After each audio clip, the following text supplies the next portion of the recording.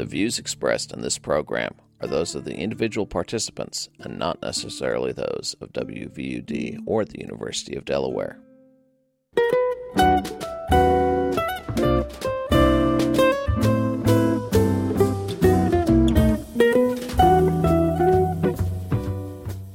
WVUD and UD Information Technologies present Campus Voices, conversations with University of Delaware faculty, staff, and students about their teaching, research, service projects, and other interests. To introduce today's guest, here's your host, Richard Gordon, manager of the IT Communication Group at the University of Delaware. Thank you, Jason. And joining me live in the studio this morning is fellow WVD personality Victor Perez, who's joining us not as a John Coltrane DJ, but in his real-life job as a sociology professor here at the University of Delaware. Victor, thanks so much for coming in. Thanks for having me. I appreciate it. Now, I know that I first became aware of your work when we, IT, interviewed you about teaching, so I know that you're about trying to engage the students with all sorts of different kinds of approaches to many different disciplines. I think that's one of the things that's very important to you, isn't it? Trying to get interdisciplinarity into the curriculum. Yeah, both through substance as well as the medium. Traditional kind of classroom approaches, problem-based learning, as well as heavy use of technology and integration. And then I'm a sociologist, who studies the environment as well as health. And so trying to incorporate examples into the classroom that show how those two areas also overlap is something that I'm striving to do. So both in the pedagogical approach and in substance, I'm really interested in that interdisciplinarity. Trying to be. It's new. It's kind of novel. The university departments and so forth, we're all moving forward with this idea. So how do you manage to come up with ways to mix the physical sciences and the social sciences in the classroom, and then switch on over to your research after that? Well, the classroom and research complement each other, and so what I do research-wise can be integrated into a lesson, and when I'm teaching that material, I also get to know it better myself, and I get to hear student feedback about it, which helps inform my research. So in terms of doing research and kind of interdisciplinary work, integrating social sciences and physical sciences, the first question to ask is, what type of social science do you want to integrate into what type of environmental or physical science? There are a variety of types of social sciences: economics, sociology, psychology, political science, etc. So integrating social sciences into the study of, for example, the environment, what kind of in physical science you're going to be looking at, soil science, water science, air, etc. So you need to be, more specific about the sort of social scientific approach as well as the physical environment that you're interested in, and then think about how you can create a unique synthesis by bringing the two together. So as a sociologist, one of the things that I'm doing right now, for example, in my research is looking at the intersection of potential soil contaminants and water contaminants and flooding and sea level rise, and how that might impact human health in local communities. So as a social scientist, I'm interested in how health is understood in local communities and how they understand how their local environment and the potential pollutants within their environment can impact their health as a community, as individuals. So it's sort of like studying what the public knows about it, because that can affect, to some extent, funding. It can for the hard sciences. It can affect what kinds of projects get media coverage and that kind of thing, right? Sure. I think that an interdisciplinary approach is particularly salient to National Institute of Health, Centers for Disease Control, and a handful of the other big federal funding agencies right now, because they realize the importance of the integration of social science approaches and social science theories and concepts and methodologies, and how they can help inform biological, physical, environmental science approaches, and vice versa. The two are not distinct entities. Traditionally in academia, we're as PhDs, we're taught a discipline, and generally that does not involve input from others. So a narrow focus. Narrow enough, yeah, because you have to be trained in the theoretical, conceptual, and methodological approaches of your field. But what I think is important today especially is that we're realizing that one, being trained in a traditional field is important, but two, also being exposed to how you can utilize those skills in combination with other people's perspectives is very important. And so, for example, in working with sea level rise and potential contaminants in the soil or water that could affect human health, one of the things that I'm interested in doing as a sociologist, I'm what you would call kind of a social constructionist. And I'm interested in how people understand their health. So I'm curious about what they think about their health and how it's kind of related or influenced by their local environment.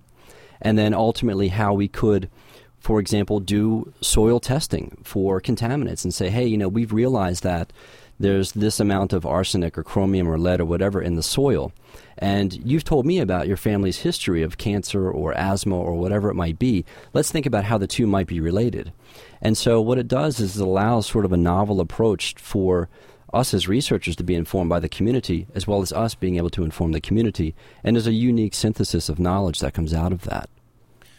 It sounds like there's, a circle or a synthesis going on. I mean, you've got the physical scientist identifying an issue, and then the sociological approach helps figure out sort of the human factor, which then can reinform more follow-up from the physical sciences. Absolutely, absolutely. So again, as someone who's interested in health, I'm really curious about how people form ideas about their health and how that's related to the environment, how they think it's related to the environment, and then what they do about that.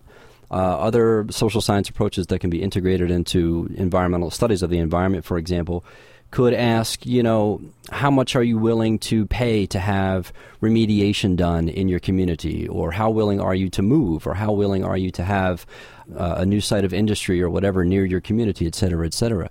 So there's a variety of different approaches that you could take as a social scientist that have a connection to the environment. And it allows us to ask new questions and answer new questions and ultimately take us further, I think, in our understanding. One of the research projects that you're actively involved in right now is looking at the whole idea of cancer clusters. Do they really exist, and what's the media portrayal like, and those sorts of issues? Yeah. The cancer cluster issues is interesting to me, and it's a segue really from my interest in the environment and human health and how people think about their health, because cancer cluster investigations are community initiated. Last estimate I read is about 1,000 a year across the country. And so they're community initiated. Someone thinks that there's a cluster of a certain type of cancer either in their family or their neighborhood or whatever it might be. And they will ultimately initiate an investigation of that by contacting a state agency, state health agency, and so forth. And so I was really curious about how people think about their health and how it's related to the local environment and community. And the idea of a cancer cluster, to me, represented this notion of concern. And so because they're community initiated, so then I started looking more into what cancer clusters are, how they're measured, and so forth. And that's how that sort of study, that was the catalyst really for that study. And as I got into it more, I started to realize that cancer clusters are, by definition, a measurement, and they're an interesting form of measurement that we can discuss.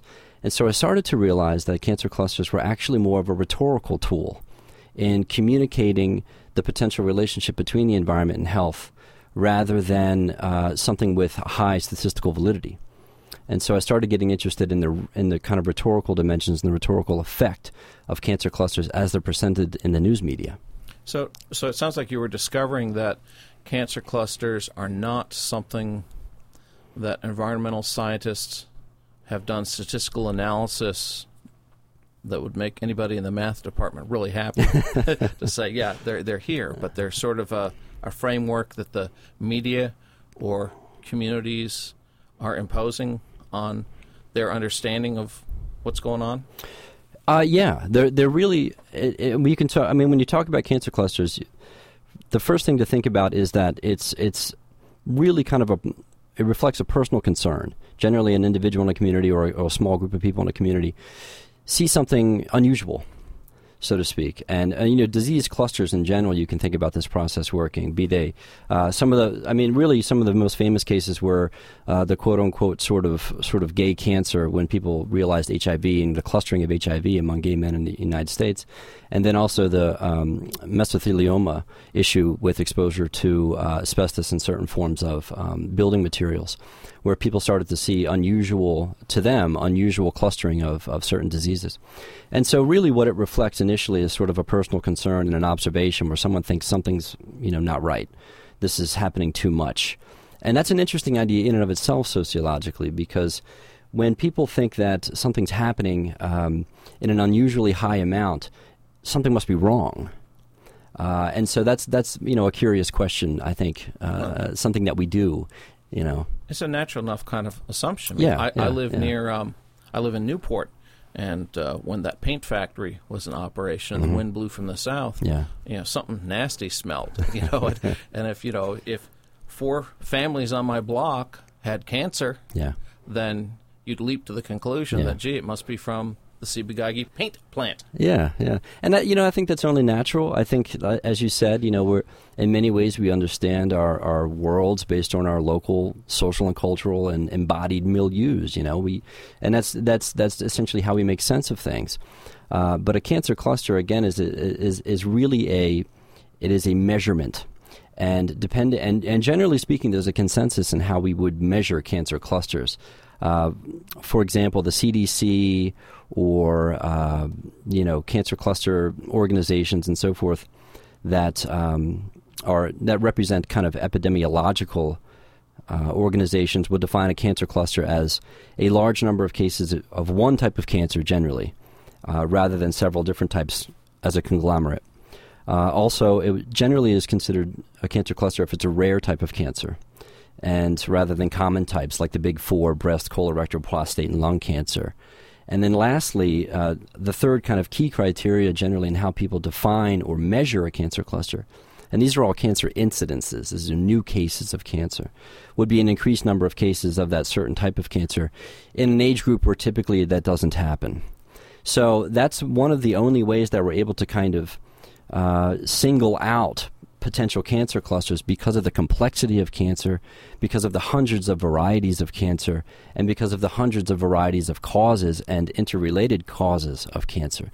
So it's really complicated, but fundamentally a cluster is defined as a large number of cases, and a large number of cases is defined as a higher number of expected cases, which is a statistical calculation, relative to what's generally observed. So a higher number than expected of what you'd see. Exactly. So if something observed is higher than expected, then that would be considered to be a statistical anomaly. And so, but generally also that would have to be a more rare type of cancer and one type alone rather than a conglomerate. Because when you start adding lots of different cancer types together, then all kinds of statistical noise comes into play.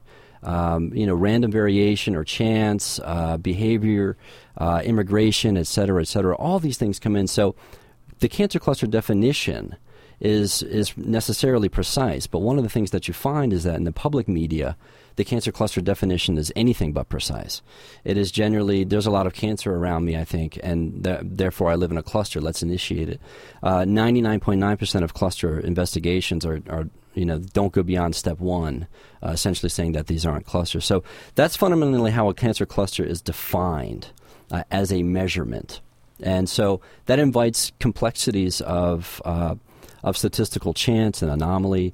It invites complexities of having to single out a single type of cancer in a certain type of group, demographic group, et cetera, But that's how it's most precisely defined. Now, it sounds like, though, as you said a few minutes ago, and by the way, I should remind everybody that we're speaking with Victor Perez, a professor of sociology here at the University of Delaware. But as you said a few minutes ago, that there have been some very specific kinds of things that, where these cluster analyses have developed an understanding of a real new disease. And I think the two big ones you mentioned were HIV and the specific kind of cancer that was related to asbestos work. That's right.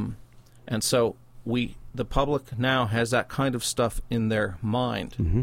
And then along comes a local newspaper and says, there's a cancer cluster in Hockessin, Delaware, and all sorts of alarm bells go off because people remember those real clustering effects around asbestos and HIV. Yeah, it's that's really, to me, the kicker here is what are we? How is the media disseminating information, what information are they disseminating, and ultimately, what are we telling people, and how do they understand it?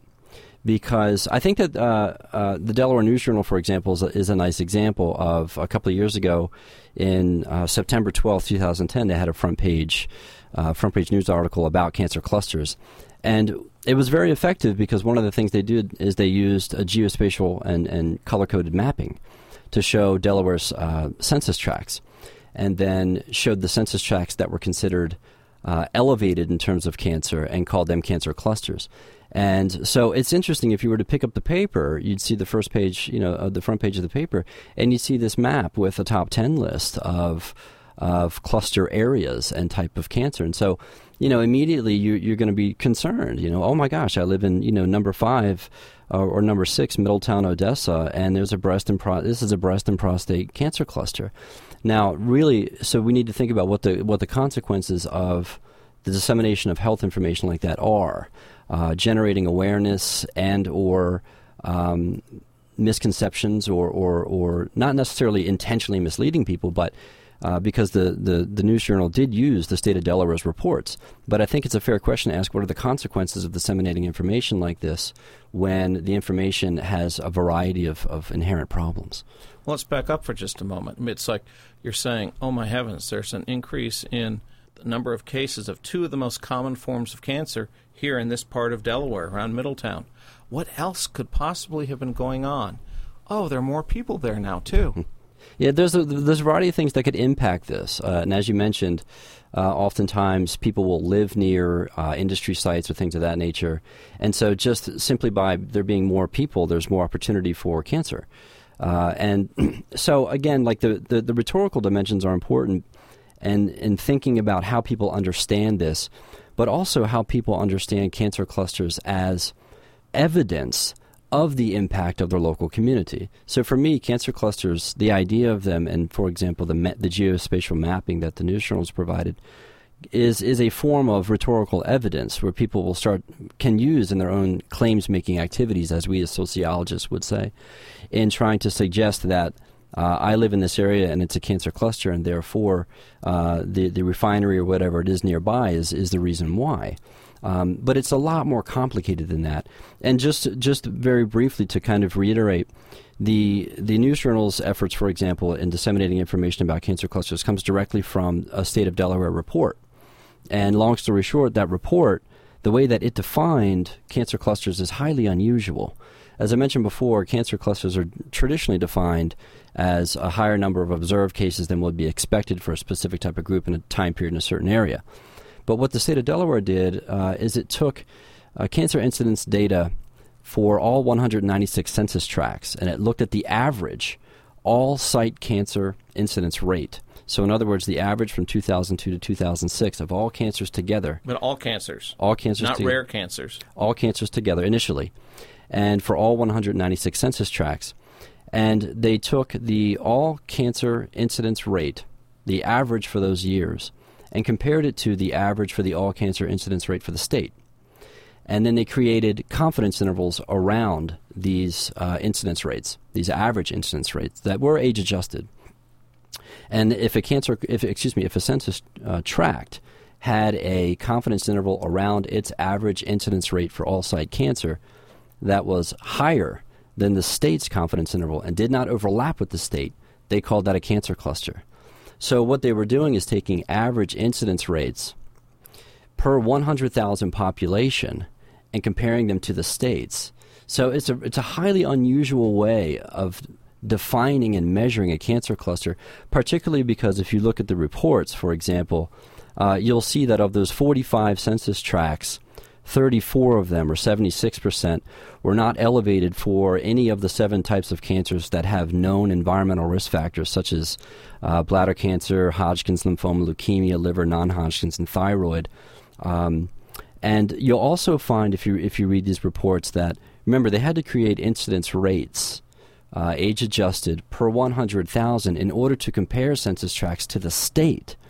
But if you look at the census tracts and the average number of cases per year, those census tracts that had elevated cancer incidence according to their definition, the average number of cases per year in several of these range from like 12 to 26 to 37 to 39. So none of the 45 census tracts that they called cancer clusters had average incidence rates over 40 cancer cases. So you run into what's called the problem of small numbers, trying to extrapolate from a very few number of incidences a rate per 100,000 population to make a comparison. What happens is you get these massive confidence intervals. And so what that means is that they're lacking in validity. So it's a really muddy way of defining it and highly unusual, and I was curious about why they did that. One of the things I think those of us who live in Delaware have noticed is that oftentimes things happen in this state for good because it's a small state with a small model. But what you're telling me here is that because we've got, as you're talking about rate per 100,000, well, we don't even have 1 million people in the state, do we? We're about 800,000, something like that now? Yeah, I forget exactly, but it's less than 1 million. Yeah. So right away you're starting off with a small sample size. And anybody who does polling knows you don't predict the next president after making just 100 phone calls. Yeah. It sounds like that's a problem, but then also as you're saying, the relatively small numbers of incidents and then trying to extrapolate that back up to a rate per 100,000. Right. That was one of the most confusing things to me, statistically speaking, about their measurement, because if I understand the report correctly, there was no effort to kind of calculate what would be expected in those areas versus what was observed. Okay. It was simply a comparison of an average incidence over time. And so then you also start to invite random fluctuations over time, immigration patterns over time, et cetera, time to diagnosis, et cetera, et cetera. And so it is in many ways statistically very low in its validity. But what makes it very interesting to me in that respect is that even though that's the case, and to be fair, I think that the News Journal does do a decent job of pointing out the limitations in cancer cluster data. But at the end of the day, even with all of these limitations being noted, the cancer cluster as a rhetorical device is very powerful. Particularly when the cancer cluster appears on page 1. Yeah, it's a powerful with a tool. Colored graphic, and then the discussion of whether or not the statistical model is valid appears back on page 7. And so I think that people when they see this on the front page of the newspaper, I'm very curious about how it makes them feel and what it makes them think about their health and its relationship to the environment. And I think that that's a fair and a reasonable question about the role of the media in disseminating information in this kind of social construction of health knowledge. So cancer clusters were fascinating to me just in a nutshell because of the way that they serve as a rhetorical device, even though at least in the state of Delaware, the way that it was measured and reported is highly unusual. Are you implying that the news media will do with data about cancer clusters what they do with long-range forecasts about impending snowstorms, make as disastrous kind of predictions they can to increase viewership or readership or sales? I can't speak for the intentions of the paper. Other people might say that it was irresponsible or that they're trying to sell papers, but that's not really my role. I don't think as an academic, at least. I have my own personal opinions, but as a sociologist, I'm interested in... So what you're really interested in is somebody like me sees that headline, and how do I react, and how does that affect the entire situation? Yeah, because, it'll necessarily have an impact on your own behavior, and it'll also, we have to be aware of how these things influence ultimately also public policy, et cetera, et cetera. So, we need to think about what a cancer cluster is as a measurement definition first and foremost, and then think about how that's translated into digestible information in a newspaper. And I think that it's a huge leap, at least with the state of Delaware's report. It was a highly unusual way of measuring it. But then ultimately, does that matter? People think cancer cluster, and as you said at the beginning of the show, and I thought this was a very poignant point that you made, is they have a couple of precedents that are generally established and we're connected. But then you've got, again, about 1,000 a year that are invalidated, but you've got just a handful of precedents. And then you see information like this, and then you start to wonder, well, maybe it's a cancer cluster. And I think that was a great point that you made, because it does have an impact. You've been doing some research down in Baltimore. Is it on the same topic? No, not necessarily. It's the Baltimore research that we're doing and the Wilmington research that we're doing is generally about how communities that are racial and ethnic minorities and generally poor, or at least with high concentrations of people who fall below the poverty threshold, they're usually situated in areas that are at the nexus of a variety of environmental pollutants and industry pollutants and historical legacy pollutions and toxics and so forth. What we're trying to do is to bring the community in as researchers. And so this kind of, Citizen Science Alliance is sort of the forefront of this interdisciplinary work where, again, we can inform each other, but even more so, have people involved in the communities actually performing research, which gives them skills, empowers them, but also gives them information that they can use. And there are a lot of interesting questions that are coming out of that as well. For example, what if there is concern in a community about being unhealthy in a certain way or whatever, but at least according to scientific investigations or scientific instrumentation, there's no evidence of that. How do you solve that dilemma? And I think that that's right at the core of a lot of the environmental movements that happen in Delaware and elsewhere, is there's this disparity between the process and evidence available with science versus lay experience versus prevention principle, or the notion that if you think that it's probably bad for you, it probably is. So I think that at that there's interesting questions that are still yet unanswered at that nexus of science and community-embodied experiences. Sounds like that is, though, related to the research that you're doing with the cancer clusters, too, because it's about perception, media, and the public involvement. Mm-hmm. Absolutely. And I think that a lot of the work that we're doing really engages these complex issues, because at the end of the day, no one wants anybody to be sick, and we all want our earth and soil and water to be better. I would hope that we all want that. And so I think that it's fair to ask reasonable questions about what do we know and how do we know it, and then how can we solve the problems we have. And that's an important, I think, point that we need to consider. And I'll be engaging a lot of these issues in a class I'm teaching in the fall, 2014, called Environment and Health, where we'll be looking at cancer clusters and other sorts of issues.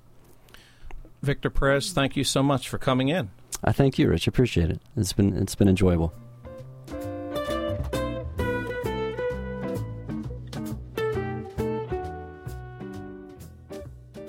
Thanks for listening to Campus Voices, a collaboration between WVUD, the broadcast voice of the University of Delaware, and UD Information Technologies.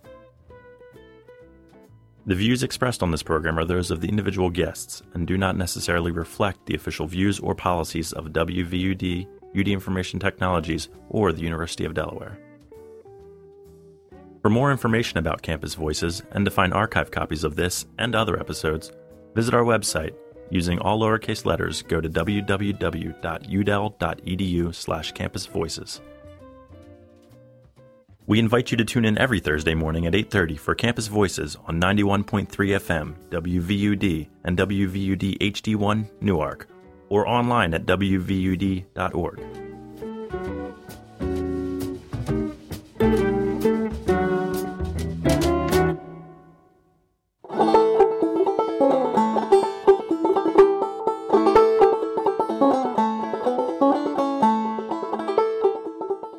I'm Joe Newberry. Whenever my banjo takes me near Newark, Delaware, I listen to WVUD 91.3 FM.